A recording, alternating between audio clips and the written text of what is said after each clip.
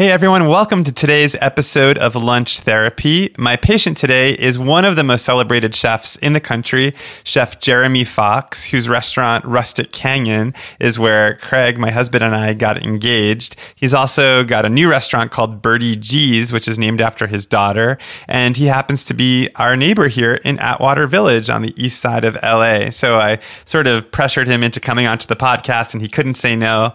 And we actually have a really great session. We talk a lot about a lot of the stuff he went through as a chef, including having a restaurant in the Napa Valley that was named the second best restaurant in the United States by the New York Times at the time, and how that actually led to him having a complete breakdown, and then how he came from that to open all the restaurants he has now. So it's a really interesting session. And while I have you, I just wanted to say, if you're not already subscribed to this podcast in iTunes, take a moment, subscribe, and while you're there, why don't you just write a nice review? You won't regret it. It's really fun to do. And if you want to see what I eat for lunch every day, go onto Instagram and follow Lunch Therapy. All right, here's my session with Chef Jeremy Fox. Word. So, okay, is Monday your normal day off? Yeah, normally Sunday, Mondays. Hasn't been super consistent lately, but yeah. Okay. And so do you mostly, now you have like how many restaurants now? 3 restaurants? 3. Okay. And they're Birdie G's is the newest one. Mm-hmm. Tallulah's and Rustic Canyon. Tallulah's and Rustic Canyon. Mm-hmm. Got it. Okay. And so Rustic Canyon was the first LA one? Yes. Yeah. And Rustic Canyon's been open 13 years. Oh, wow. You know, I got engaged there, right? I did. Yeah. I remember that. Yeah. It was pretty cool. I mean, it was so funny because we'd been meaning to go. And then we went, and then it ended up being this like really special night. It was like 4 or 5 years ago. Yeah, we got married in 2015, so maybe it was like 2014 when that happened. But yeah, you must have a lot of major life events happen in your restaurants, I imagine. I mean, I've had plenty of life events happen while I was there, but not necessarily in the building. So tell me more about having 3 restaurants now. Is that really hard to do? I mean, one is hard to do. Mm-hmm. I've been really, really lucky and fortunate that I have great teams at all the restaurants. So I've been able to focus really a lot of my time on Birdie G's and, Andy at Rustic and Saw at Tallulah's are really doing a great job and take care of everything, really. Well, it's interesting because this podcast is sort of about food and psychology. And I was thinking a lot about it because being a chef, I feel like you have to be very keyed into psychology because you're dealing with customers who can be difficult and have needs that are hard to meet. And then you're also overseeing a whole kitchen full of people and personalities and having to manage all of that. I mean, is that something that you think about, or is it just sort of happen naturally? I mean, I do now. I think for a long time, I probably wasn't really in touch with the psychology of anything. Mm-hmm. So I think eventually it started to see kind of the bigger picture. Do you take a managerial role? I mean, when you're in a kitchen, I mean, you seem like a very chill person, but do you kind of have to sort of... I'm a little different in the kitchen. Yeah. Okay. I'm definitely just a lot more serious and straightforward in the kitchen. Mm-hmm. Definitely have lightened up over the years for sure. Yeah. Sometimes I think to a fault, but it's hard to be really angry when life is pretty good. So, but it's fascinating because I feel like having watched so many like TV shows about chefs and read so many books about it, it feels like there's such the classic like brigade system, the old French way of doing it. Like getting screamed at in a kitchen was just sort of par for the course, right? Sure. Yeah. Yeah. Definitely made me stronger. But do you feel like that with all the things that are happening in our culture right now, do you think that system is going to change all around for people? Yeah, I think I think it had already started changing years ago and is, changing more and more, just because, the type of behavior that was tolerated in kitchens is not really tolerated in any other industry. Mm-hmm. You're not in an office just yelling at people and throwing things that it doesn't really work anywhere. But in terms of mentoring people or getting people to do what you want them to do, so what is the strategy to get somebody to slice the the celery the right way, or to, I think just showing people and I definitely take my role as a mentor seriously, but I think it just realized that if anyone's there at work, that they want to do a good job. They're there to learn from you. So you shouldn't really need to scream or yell to get your point across. And if that's what it takes, it's probably not the right person or the right fit, Mm-hmm. Well, I mean, having, just been around you a little bit. I mean, I should probably say here, you're also our neighbor here in Atwater Village. So I run into you walking the dog. It was actually pretty funny because I'd asked you to be on the podcast, and then I ran into you. So I got to really pressure you into doing it. I can't avoid this one now. Yeah. But I was going to say, I find it so, I was going to say that I think it's interesting because you seem like somebody that if I worked for you, I wouldn't want you not to be pleased with my work. And I say that not because I'd be intimidated because you'd yell at me or anything. I would just want to make you happy. You know what I mean? Like, I feel like people probably just want you to think well of what they do, right? Yeah, but I think that's the dynamic with I always wanted to make my chef happy. I always wanted to do a good job. And so I think that's definitely true, that people want me to be happy and approve of what they're doing and tell me they did a great job, and try to do that as much as possible. I mean, it's so fun to have you here because I have so many questions for you. So I feel like this is like Kathy Bates in Misery. Like, I'm just going to tie you to the chair and just grill you. But no, just because I feel like I'm a home cook and I love to cook. And last night I made chili and I make, key lime pie or whatever. But when I look at your work and I look at your cookbook, it's like the way that you think about food and the way you approach food just seems to exist on a completely different plane. And I'm so fascinated to get into your mind a little bit. I mean, and before we even get to your lunch, which is a whole other part of this, but I was just looking through your beautiful cookbook on vegetables. And, I was looking at these combinations of flavors, white chocolate and peas and, strawberry sofrito. And those are the kinds of things that I don't think in a million years I would ever come up with. But is that something that you've always been able to do, or did that happen over time? I think having the combinations work some of the time happened over time. I think I always had ideas for combinations, as a young cook, and trying to think of something unique, and even if it didn't actually pan out to be delicious. But I think the percentages kind of work in my favor the longer I do this. Right. I mean, for me, the instinct. I mean, one of the cool things about looking at your book, I felt, was it's not the combinations you're coming up with. It's not a novelty. It's not like you're trying to do this to go viral or whatever. It feels very authentic. I was, though, and I didn't. So it's really upsetting. Were you really trying to go? No. But I mean, the idea of a strawberry sofrito. So for people who don't know, a sofrito is traditionally carrots, onions, and celery, right? Olive oil, garlic, cooked down for a long time. Sometimes anchovy. Yeah, and you put strawberries in there.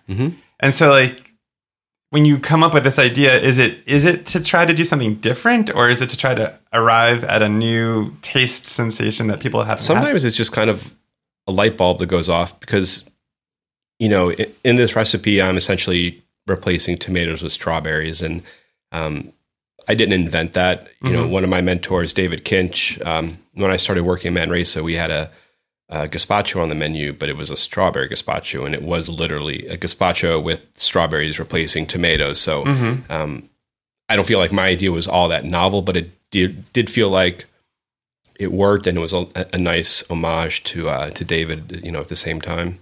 And do you find yourself, when you're coming up with stuff like this, are you just walking through the farmer's market and looking at the strawberries and be I want to do something with strawberries today, and maybe I'll bring those back to the kitchen? I mean, what's your... It depends on the restaurant. Yeah. At Russet Canyon, that was kind of the mentality there.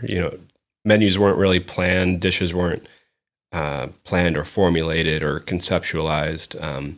It was really just kind of putting things together, most of it at the last minute, most of it trial and error, and tweaking things along the way. Whereas Birdie G's, a lot of those dishes have been really thought about and are inspired by something very specific. So there is kind of a concept behind it, or an inspiration that is, isn't necessarily able to be replaced by walking the market and say, I'm going to change it, because it might change what the soul of the dish is. Mm-hmm. And Birdie G's, is it sort of Midwestern food? Is that the idea?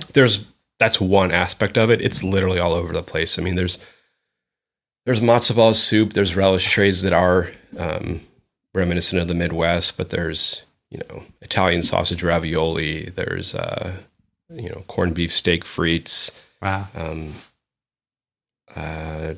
Steak tartare toasts, kind of all over the place. And are these sort of personal dishes for you? I mean, do they pretty much 99% of them, if not even more, are tell a story, whether it's an obvious story, but it tells a story kind of in my mind. Mm-hmm. Well, speaking of food telling a story, I feel like the time has come to ask you, what did you have for lunch today? I had a halal guys delivered. Okay. So I had a beef plate, extra beef, and it comes with rice and cheese and lettuce and like big thing of white sauce, and it's basically kind of like a taco salad without a taco salad. Okay. With gyro meat. Wow. Okay. It's delicious. Now I'm really interested in this. I mean, if I had to guess what a chef eats for lunch, I imagined you like opening your refrigerator and like poaching some, fish and a beurre blanc. No. Okay. This is what you want to eat when you're home from work. Oh yeah, especially on a morning off, and yeah. I drop my daughter off at school. I pick her up again at 4. So, it's a few hours to just kind of, be kind of a degenerate and lay around for a little bit. So let's talk about the halal guys. So now, was this the one? Is this in West Hollywood? Is that where they're based out of? I believe this one's in Glendale. It's in Glendale. So you got it delivered. Now, is this a typical day off meal for you, or is this something? No, not typical. Okay. Pretty rarely, like when my wife and daughter were away for like a week or so over the summer, there was a little bit of ordering food to go, but that's really when I have no one to tell me not to. I have so many questions. Okay, so first of all, like knowing that you care so much about the provenance of the food that you serve in your restaurants, it's interesting to me, not to say that the halal guys don't care the same way that you care, but it does seem like a different kind of world of cooking, or different, for example, the meat itself. I mean, I imagine at your restaurants you're serving humanely raised. Sure. So do you care? I mean, is it relaxing for you to be able to like turn off that switch on a day off and be able to just eat whatever? Exactly. And I think halal guys is definitely on the stronger end of what I possibly could have harmed my body with today. But it is nice to just eat and not really think about that stuff sometimes, and just go for what is going to be satisfying. Like, what else would it be? Like, what are some of the other things you'll order on a day off? I mean, I can always eat pizza, but usually we eat at home. Usually, Rachel cooks, and I help. I'll do knife work, things like that. But delivery isn't very often. Rachel, we should say, like, I'm friends with Rachel too, and she's an incredible cook in her own right. And she's more of like a home cook, or would you say, because she's had experience in the restaurant world, but her approach is not the same as... She's an amazing home cook, yes. So how would you articulate the difference between the kind of cooking you do and the kind of cooking Rachel does? I mean, honestly, the cooking she does informs a lot of what I do. Like, she'll make something that's just like super delicious and simple and soulful, and I'll try to kind of work that into. I'll be like, I should do something like that at the restaurant. Oh, really? Like matzo ball soup on Birdie G's menu. Like matzo ball soup, I think I would always have. I always plan to have a restaurant with matzo ball soup, but it's based on her chicken broth, and which is pretty unstoppable. How long have you guys been together? 7 years. 7 years. When you guys met, was she nervous to cook for you the first time? I don't think so. Oh, really? No. She was. I don't think she was nervous to cook for me. Were you nervous to cook for her for the first time? No, I don't think so. I mean, did she come into your restaurant? I mean, do you cook at home? Like, will you make like a romantic dinner for two at home using the skills that you use at the restaurant? I mean, does it change depending on where you are? No, honestly, usually I'm not home nearly as much as I'd like to be. So when I'm home, I'm not usually the one cooking. But like I said, I'll do the knife work and help out how I can, because Rachel really enjoys to do it. And when I'm not working, I kind of just don't want to cook. Well, it's funny because, like, as I said earlier, like, I'm a huge home cook and I love to cook at home. And so the question I get asked all the time is, why don't you open a restaurant?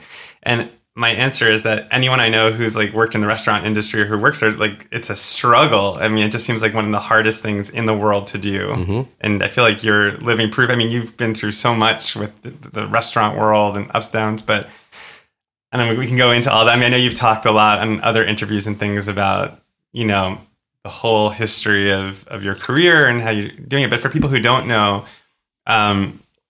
you started at, was it Ubuntu? Was that where you had your first? That was my first chef job, yes. So it was the first place where you were in charge? Or Yes. And before that, what was the background before that? I went to culinary school in Charleston, South Carolina, when I was 20.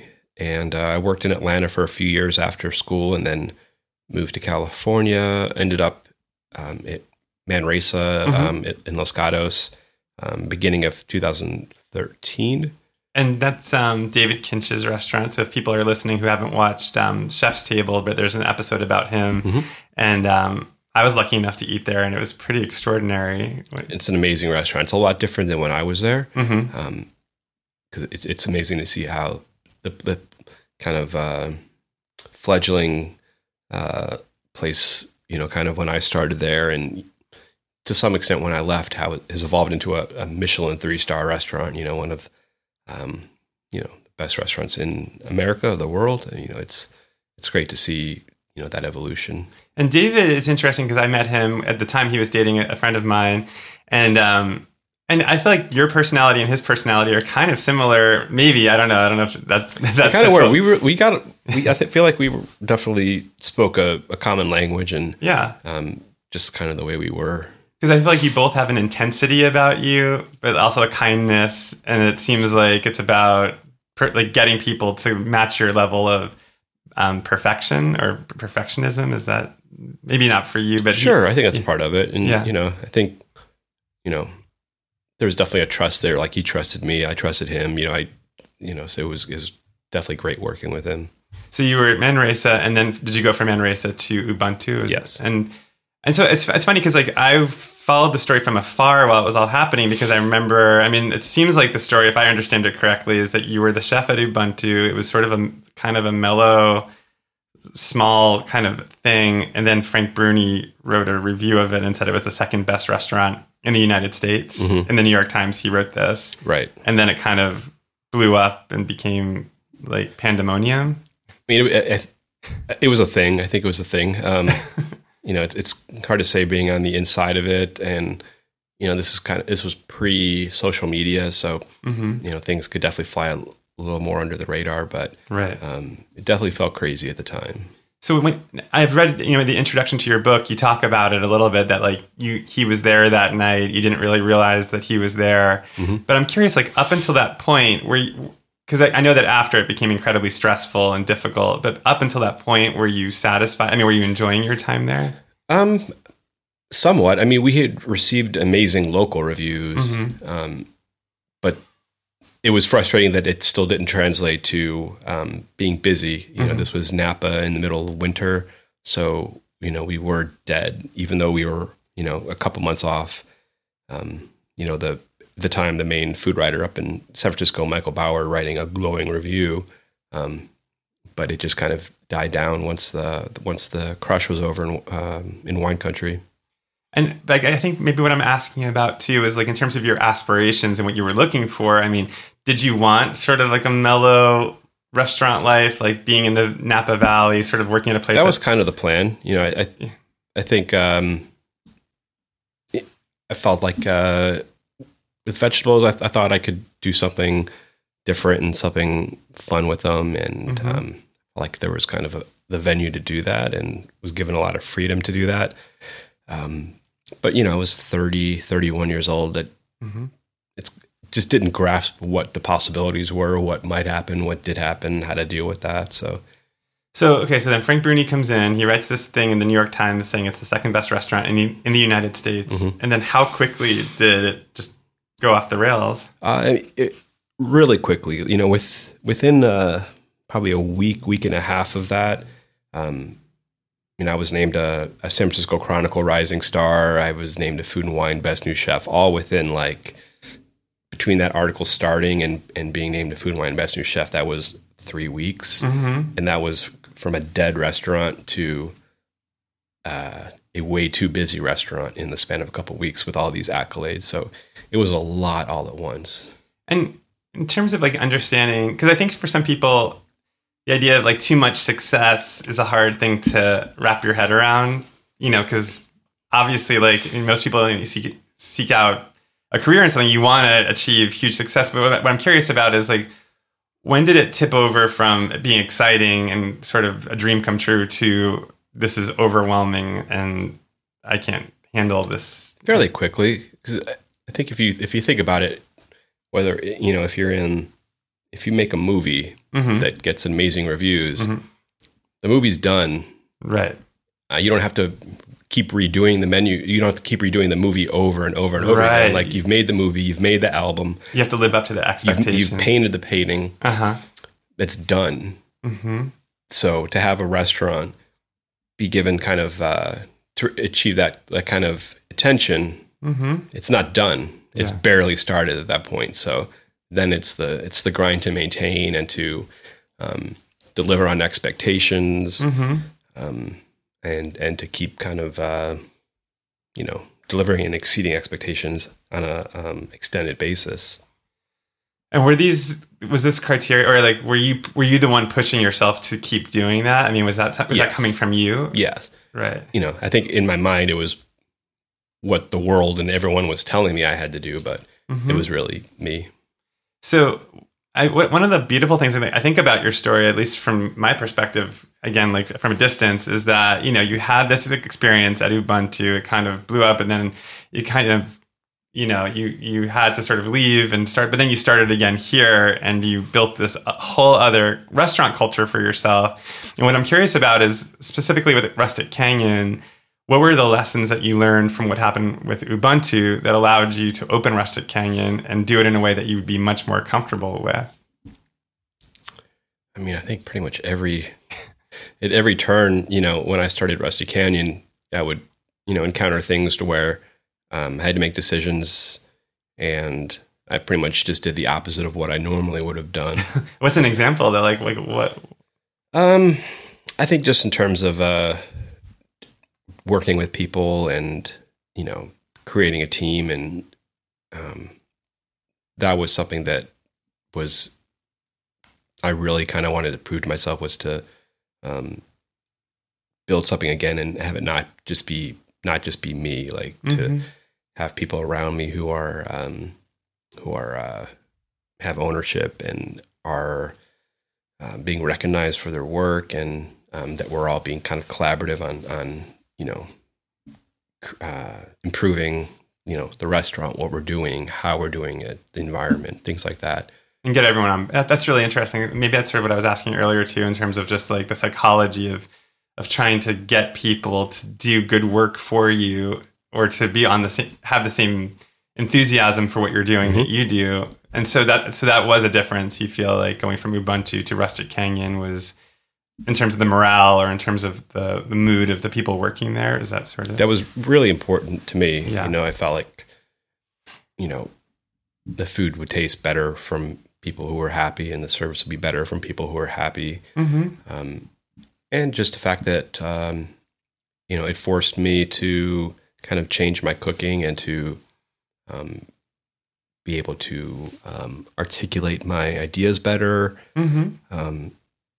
And that, at the same time, I was also, I started working on finishing my cookbook, which kind of forced me to standardize my cooking to some extent. So not every dish was based on me making it and the way it felt to me, or else I would have to make it every single time, every single day. Was that how it was at Ubuntu? Was you'd have to make it? Was There were no recipes, really, other than pizza dough. There were no recipes for anything. So every dish was kind of here today, gone tomorrow. There wasn't really time to make a recipe because it was all based on what we were getting from the farm.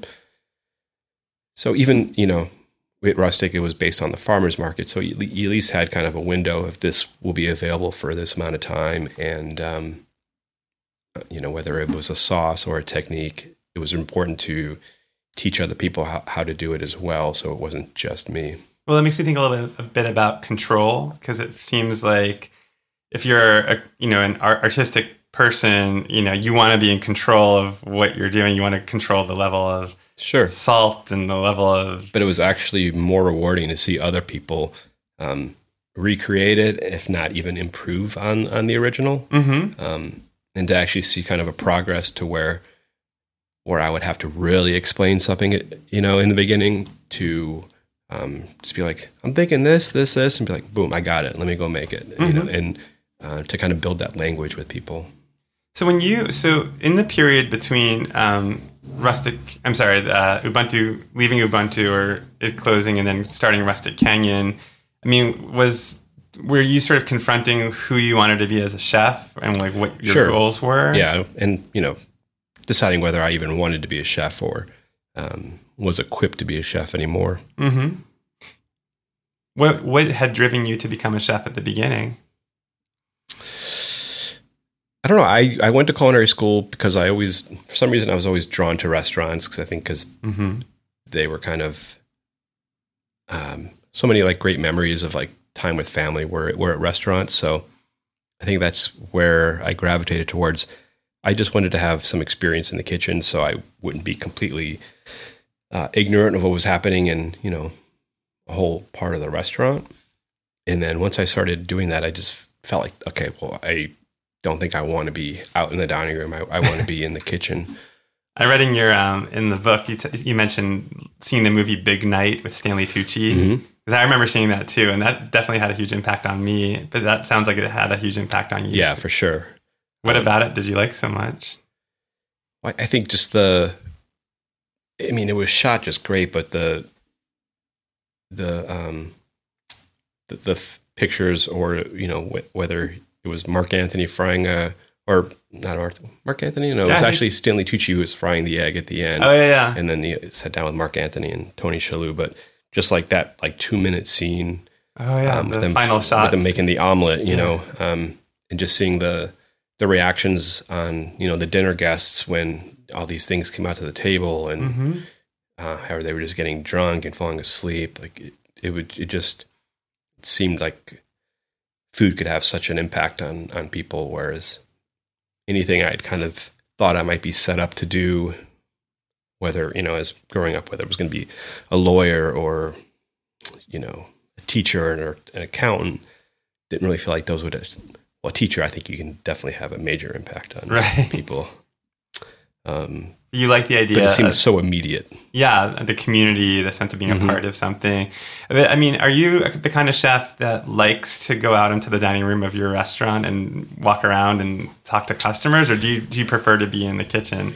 At Birdie G's, I am in dining room a lot more than I was pretty much never in the dining room at Rustic Canyon. It was a closed kitchen, so that was one of the major reasons. But it's just great to see, since Birdie G's is an open kitchen, I can see people eating, I can see reactions, I can feel the energy, whereas not just kind of gauging, the energy of the restaurant on the sound of the ticket machine and how much paper was coming out of it. So I try to, if I see someone kind of like really enjoying something like very obvious, I'll try to talk to them, or if there's a special occasion, I just, I think more and more I'll get more comfortable with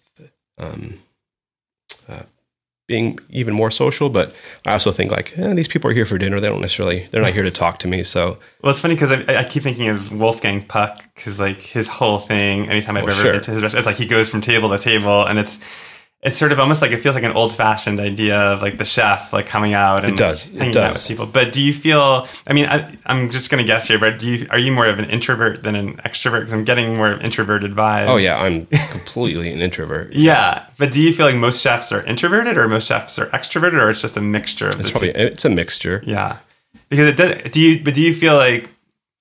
I mean, there's probably a whole side to this industry. I mean, it's weird because I feel I'm sitting here with you, and my background is like food blogging, and like I almost feel like I'm the enemy, maybe secretly, in the world of chef, because it's like there's a part of being a chef where you have to like network and like you have to worry about getting your message out there and getting things out there. But I also feel like you have obnoxious people like me coming to the restaurant and thinking they're critics, and that just there's a whole culture of. I'm just saying there's just like this whole culture of socialization or networking that feels. I think I felt that way in the beginning. I think in the like mid 2000s, when E. Gullet, remember E. Gullet? That's where I started. And so like people would come in to eat when I was at Manresa and then like write reviews and critique things. I was like, who are these people? Like, so I was one of them. I think for a while I kind of felt like,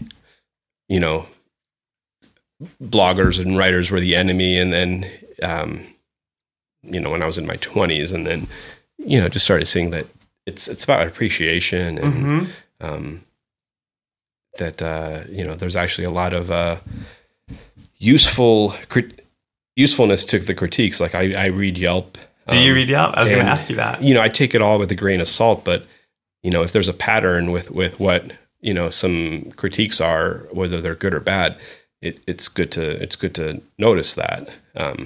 So if there's people that are raving about something at the restaurant and you didn't realize that was such a raveable thing, it's like, oh, okay, well, we're going to keep that on the menu. Or if there's a consistent thing where there's a service issue or a food issue, if a dish isn't going over, that helps to kind of get a little bit of clarity because we kind of live in a little bubble.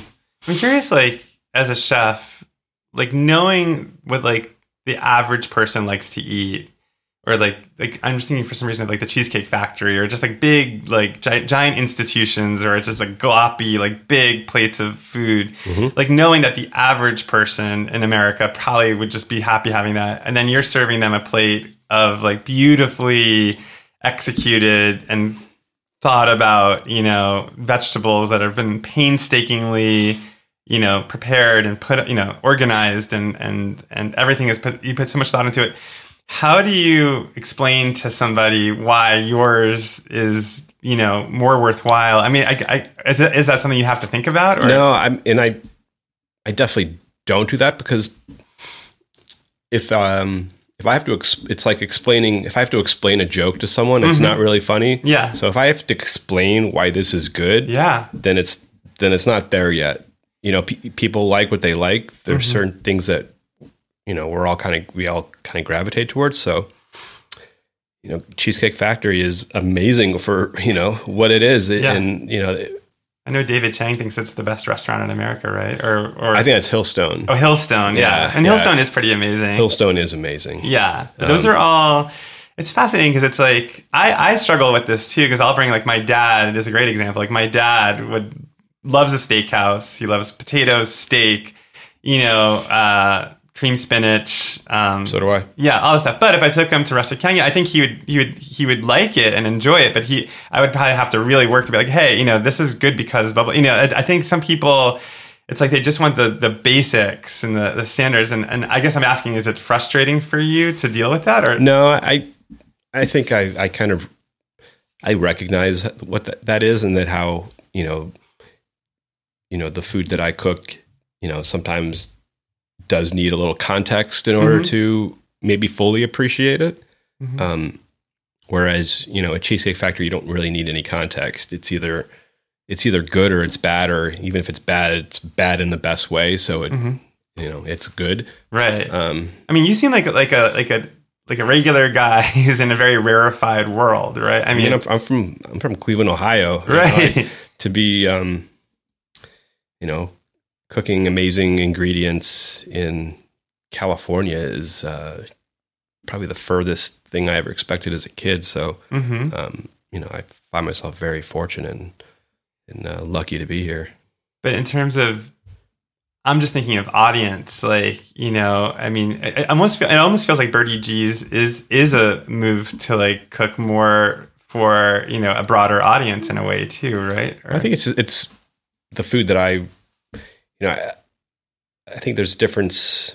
I have different styles of cooking in the food I like, and this is kind of an opportunity to kind of keep both styles going in like these parallel lives. Yeah. But yeah, Birdie G's is kind of, if I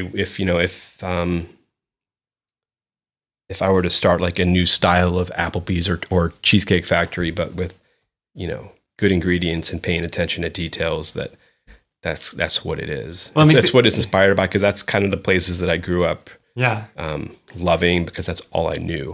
Well, it's also interesting because it ties back to your lunch, which I kind of let go of a little bit, but it's like on your day off, you're eating, you know, halal cart, like just real, you know, the kind of food that people who are working in the middle of the day just grab and eat. And yeah. I mean, what am I supposed to eat on my day off? Like, you know, spherified olives. And, you don't spherify olives for lunch on your day off. Well, I was going to ask, I have like two questions. I have so many questions. I'm sorry, Jeremy. You're going to be here for hours. But I was going to ask. I got to pick my daughter up in a few hours. Okay, so. No, I'm just kidding. You only have to do an hour of this and then it's over. But I was going to ask you, what was the first dish you remember making? Like first, like original, like plated dish. You're like, this is an original Jeremy Fox creation. In my whole life? Sure. Whatever comes to mind.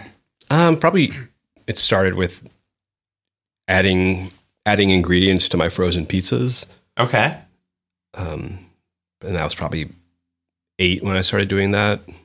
So you were at home and you had frozen pizzas and you were like, I'm going to add something to that? Yeah, whether it was onions or green peppers. Mm-hmm. This is you said Cincinnati or Cleveland? Cleveland. In Cleveland, okay.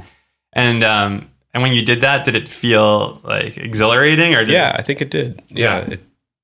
I can remember just feeling really proud and accomplished that, you know, I made pizza, even though I just, you know, rudimentarily cut up a few vegetables and put it on top of something that was already made. But And did you go immediately from that to making other food from scratch, or did it take a while? No, that was kind of the extent of it. And then probably senior year of high school, my mom was traveling a lot for work. So she gave me an allowance to feed myself. And around the same time, this kind of upscale market called Harris Teeter opened up, you know, a mile from our house in Atlanta.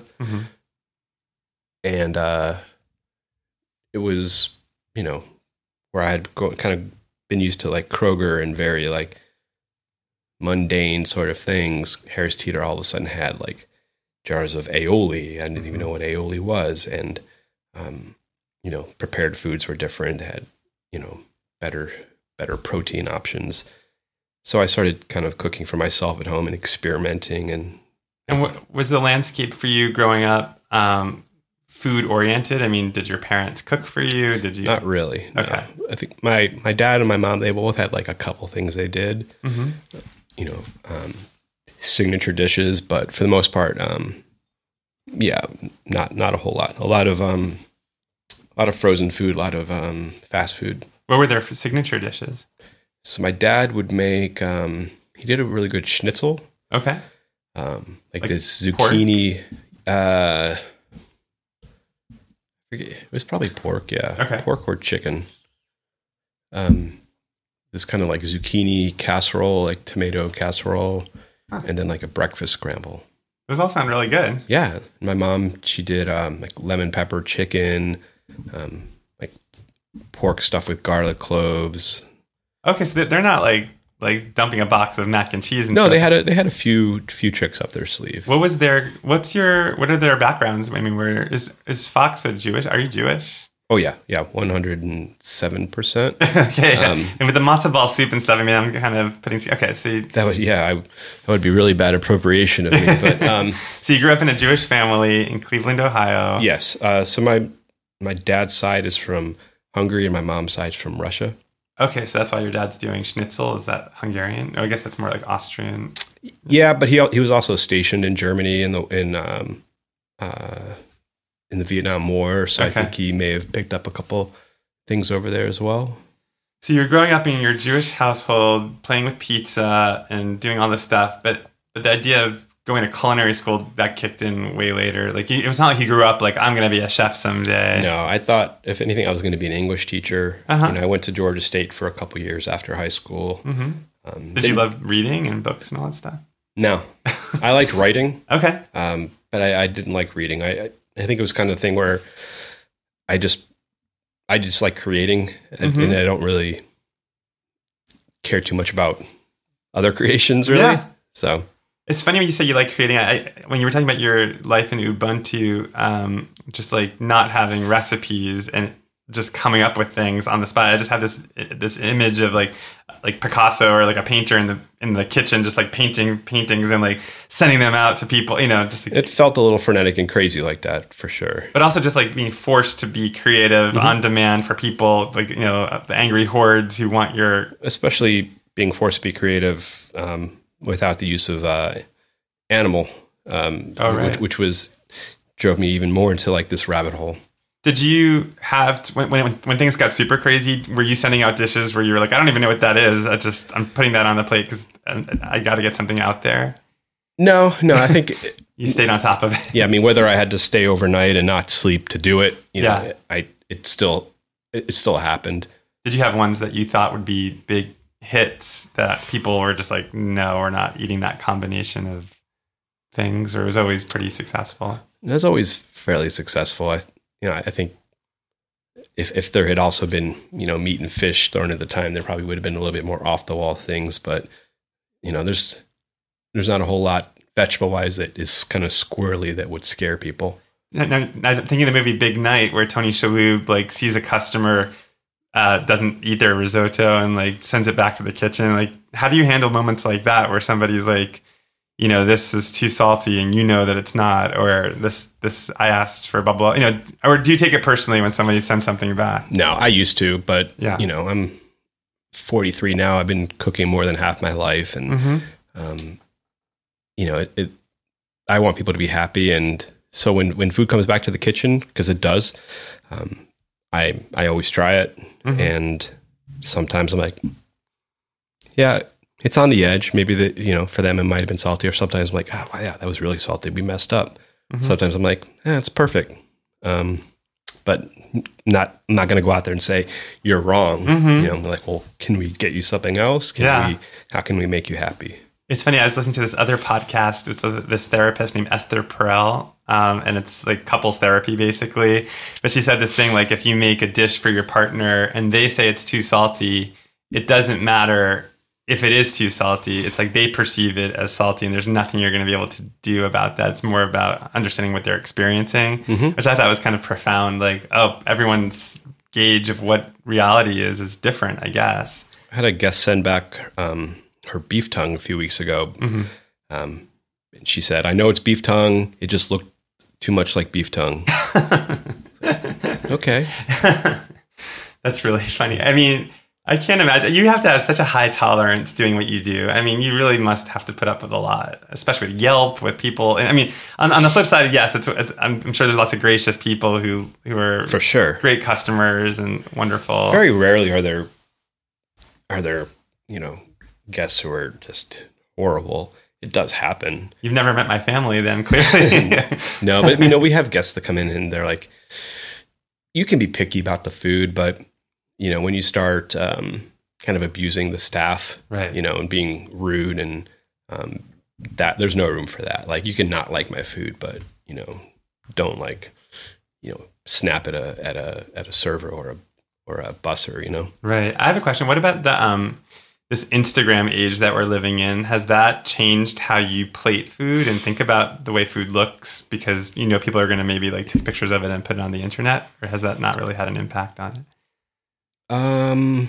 Like the dessert at Birdie G's was like built for Instagram, right? It's like a Jello. It has like, what is that? I mean, for sure. Yeah. It definitely has become that. I think, I definitely just had a picture of had a vision of what this thing would look like. And what's it called again? It's called the rose petal pie. Rose petal pie, and people should look it up if they haven't seen it yet, because it's pretty beautiful. It's pretty. It's all these shades of pink, and it's actually really delicious. But it's a cross between two Midwest things, one of which is a stained glass pie, and one in the Midwest is called strawberry pretzel salad, even though it's not a salad, but it's like a strawberry pie with a pretzel crust. So this is a stained glass pie with different red fruits with a pretzel crust and candied rose petals and a little bit of rose in the custard.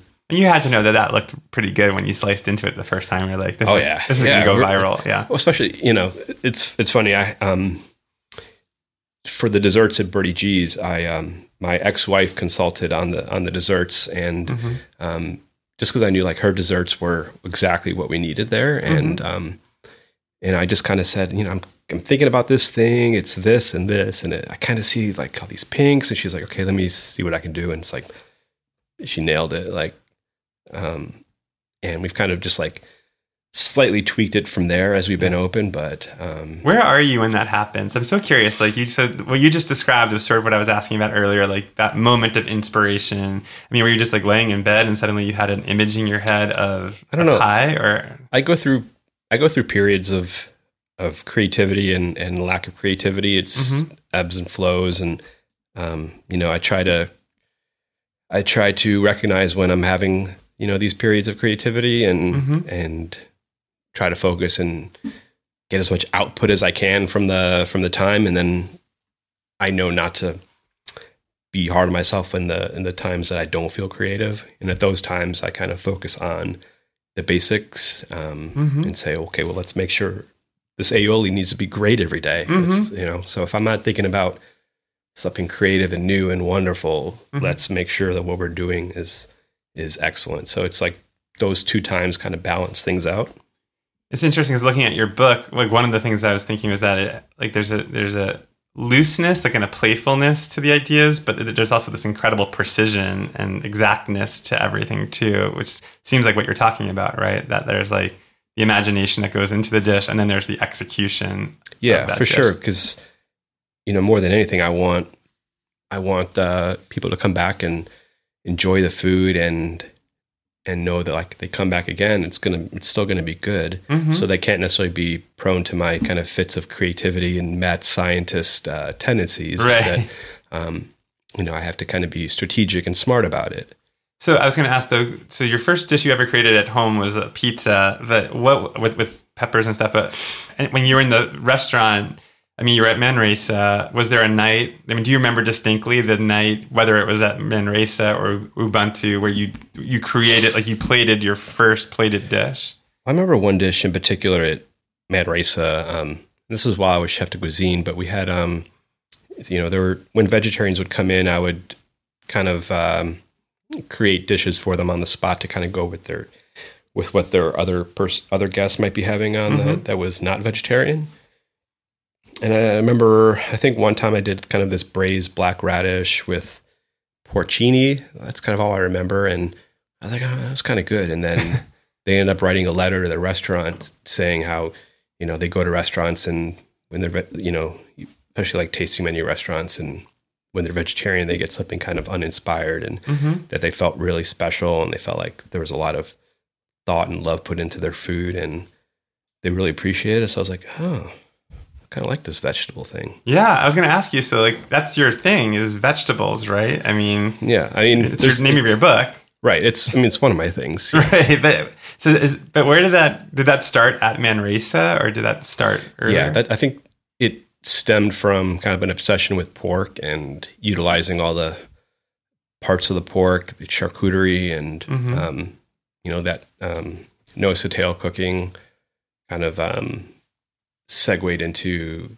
the seed to stock cooking of using every part of the plant and seeing the challenge and inspiration there. So would you scream at me if I told you that I'd cut the tops off my beets and throw them away, the greens?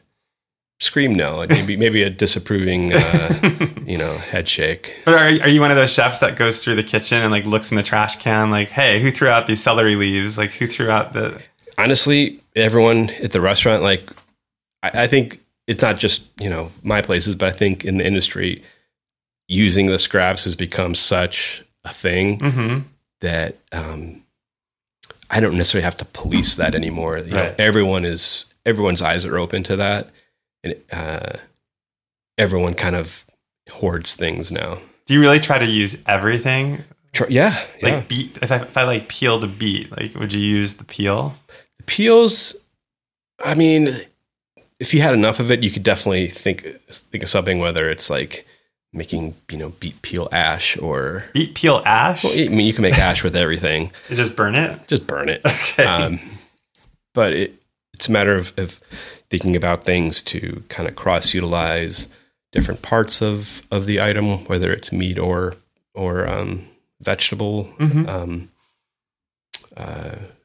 for lots of things, to pay respect to the product, to educate the staff, to save money, all those. And all sustainability those now too is such a big subject. Yeah. But I mean, are there things? I'm just curious. Is it all trial and error? Like when you get a vegetable in, like carrot tops, I know you can make pesto, but I don't know. I'm just trying to think of like what's part of a vegetable that is inedible, like, or things that you've tried to eat before. You're like, this is just never going to fly. I mean, are all vegetables completely edible from root to tail? Truly?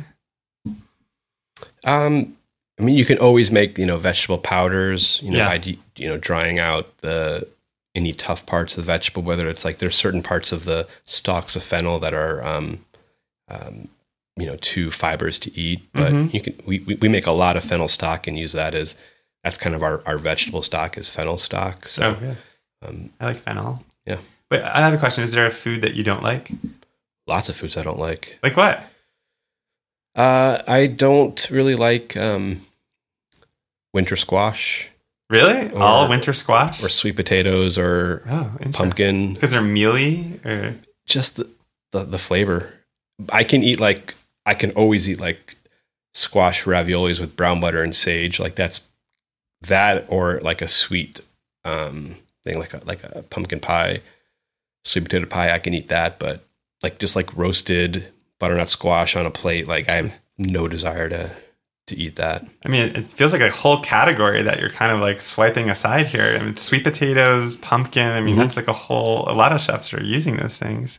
I mean, I use them a lot, you just don't like them. I just don't really like them. Wow. Okay. What else don't you like? I mean, I don't like durian, but that doesn't really come up in my daily life very often. Do you not like the taste or the smell? Because I know it smells everything. Everything? It repulsed me for sure. Okay. For those who don't know, durian kind of smells like rancid sewage, right? I mean, that's not like an offensive thing to say. It's like pretty much acknowledge that that's what it smells like, but then it's supposed to taste good, right? I don't think it tastes good, but that's just me. Okay, so durian and squash are the two. But back to your lunch just for a second. So when you're eating lunch at work, are you eating a lunch or do you mostly just snack on what you're cooking? Usually just snack on what we're cooking. There's family meal. At Rustic, it was always at 4 o'clock, 4:30, but at Birdie G's, it's at the end of the night. Okay. So there's always something good at some point of the day, but there's a lot of tasting, and I realize I get a lot of calories just by tasting everything. Right. So does that sustain you? I mean, for the most part, yeah. So you get up in the morning on a day where you're working, and do you eat breakfast? No, not usually. Usually just coffee. So you have coffee, you head out for the day. What time are you getting into these restaurants? I drop Birdie off at 9, and then I head to the restaurant, so I usually get there around 10. Okay, so it's not like you're getting up at like 5 in the morning to start peeling vegetables and things. Yeah. No, I mean, usually we're up between 6 and 7. Okay. So you go to the restaurant at 10, and then you start. I mean, I'm just trying to get a sense, when you're a chef, and you go in there, and are you it's like all the prep work is happening for that evening service. And how often are you changing the menus at your restaurants? Is it pretty frequent or? At Rustic Canyon, that menu always changed a lot. Birdie G's, it's a huge menu, and we've definitely changed probably about 20% of it since we opened, if not even more. But that's we're centering in on kind of our core menu that is Birdie G's. Yeah. But when you're in there working in the morning in your restaurant, is it mostly just executing all the elements of the dishes that need to be assembled later on? Is that sort of what most of the work is? Right. Unless there's, a new dish, then I'll run through, I kind of will prep out any new dish and all the components so that I can kind of work out any kinks, make any changes. It just seems a lot more efficient than to kind of give every dish to someone and say, this is what I'm thinking, make it, see if I like it. Then I can just kind of hone in on what's right about it, what's wrong with it, and get it dialed in as quickly as possible. And are you kind of like walking around and like watching as somebody's like whisking the aioli and or pounding, however you do aioli, but and you're watching people poach thing. I mean, you're just sort of watching what's happening and you're sort of saying, hey, that's a lot of salt you just put in there, or hey, that's a little too much liquid. I mean, you're sort of monitoring what's going on. Yeah, some of that. Also, seeing how people are working and showing them a cleaner way to do something, a more efficient way to do things, a more refined way of doing something. What's an example? I mean, what's the most common like rookie mistake for someone who comes to work in your kitchen? What's something that you see a lot that it's like something that you correct pretty quickly, or like, is there one that comes immediately to mind? Or well, the first thing that people learn is how to set up their work area, and that's with tasting spoons. I think for dirty spoons, their tools, towels, and the towels have to all be folded a certain way, the same way everybody. So why? It's just, and it's the same thing with like cutting tape. We cut tape with scissors. We never tear tape. If I see someone and their towels are always folded properly, and they're cutting tape with scissors, their station looks, organized and clean, it gives me a lot of faith that they're doing things right. But if I've been very clear about this is how we do it, this is how we fold towels, and their towels aren't folded, they're folded, without any care, and they're wrong. They're, seams up instead of seams down. Then I'm like, well, they're probably doing cutting corners other places and not focusing in other areas too. So they're kind of like red flags. It almost makes me think of like making your bed in the military, like how if you're a good soldier, you make a good bed, you can bounce a coin on it. So it's sort of like you're looking for good soldiers in your brigade. Or is that right? Yeah. Well, we're reaching the end. I know that you've been a good sport throughout all of this, but at the end of every podcast, I ask, what are you having for dinner tonight? I think we're having smoked pulled pork and slaw. And is Rachel making that? Yeah, she already smoked the pork. You guys have a smoker? Wow. Yeah, we have a Traeger grill smoker. So she smoked this yesterday or the day before. So she pulled all the meat and doing like a slaw with peanuts and fish sauce, and it's gonna be good. How do you handle it in your relationship? I mean, this happens in every couple, no matter if you're a chef or not a chef.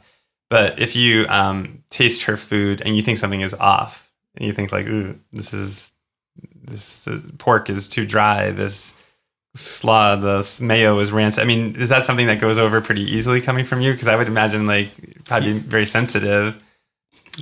Rachel's never been intimidated by by me in that respect. So, she gives me plenty of critiques on the food, whether it's something I make or something at the restaurant. If the beet soil wasn't right, she would say something. Or when I decided to take the beet soil off the beet salad, she was like, I liked it better with the beet soil. So you guys give each other good feedback, and you're not. It sounds like you throughout you've maintained, and I'm impressed to hear that you're not super sensitive to feedback. It sounds like no. I mean, you can't be, or else you're not going to really be objective. Yeah. So you guys are good about giving each other notes, and just because I say something's good doesn't mean it's good. Also, the context is very different too. I guess when you're home and somebody's making you a beautiful dinner out of the goodness of their heart, versus when you're in a restaurant and you're selling something to people, you're going to be paying for it. And I'm not eating something that Rachel made and just going down a laundry list of things I would do different or wrong. It's just like, do you think it's a little salty? I'm like, Yeah, it's a little salty. And does she have a towel folded on her counter next to where she's cooking? Yes, actually. She really does. Okay. I'm going to start doing that. Yeah, it's I mean, I have a lot of kitchen towels, just accidentally taking them home in my apron. So we have a good amount at home. And is it just to like wipe things up and like wipe plates and like wipe things? To handle hot pans. I never get that. I see that on TV all the time, and chefs are like, "You just use a towel," but I always burn myself. Well, if it's dry and it's thick enough, then it'll be fine. Dry is key because I once got my oven mitt really wet and like burnt the hell out of my hand. The water just conducts all the heat, and it'll be worse than it'll be a steam burn mixed with a hot burn. So. Oh yeah, I've had that. All right, Jeremy, thank you so much for coming over. My pleasure. Thanks for having me. This is great.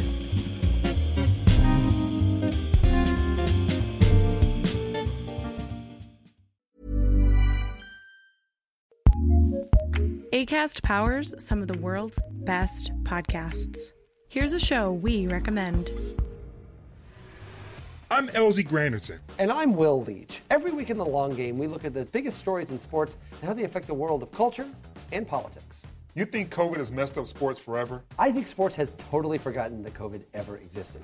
You think legal betting is bad for sports? I know it's bad for me to bet on the Pistons. That's a very, very bad idea.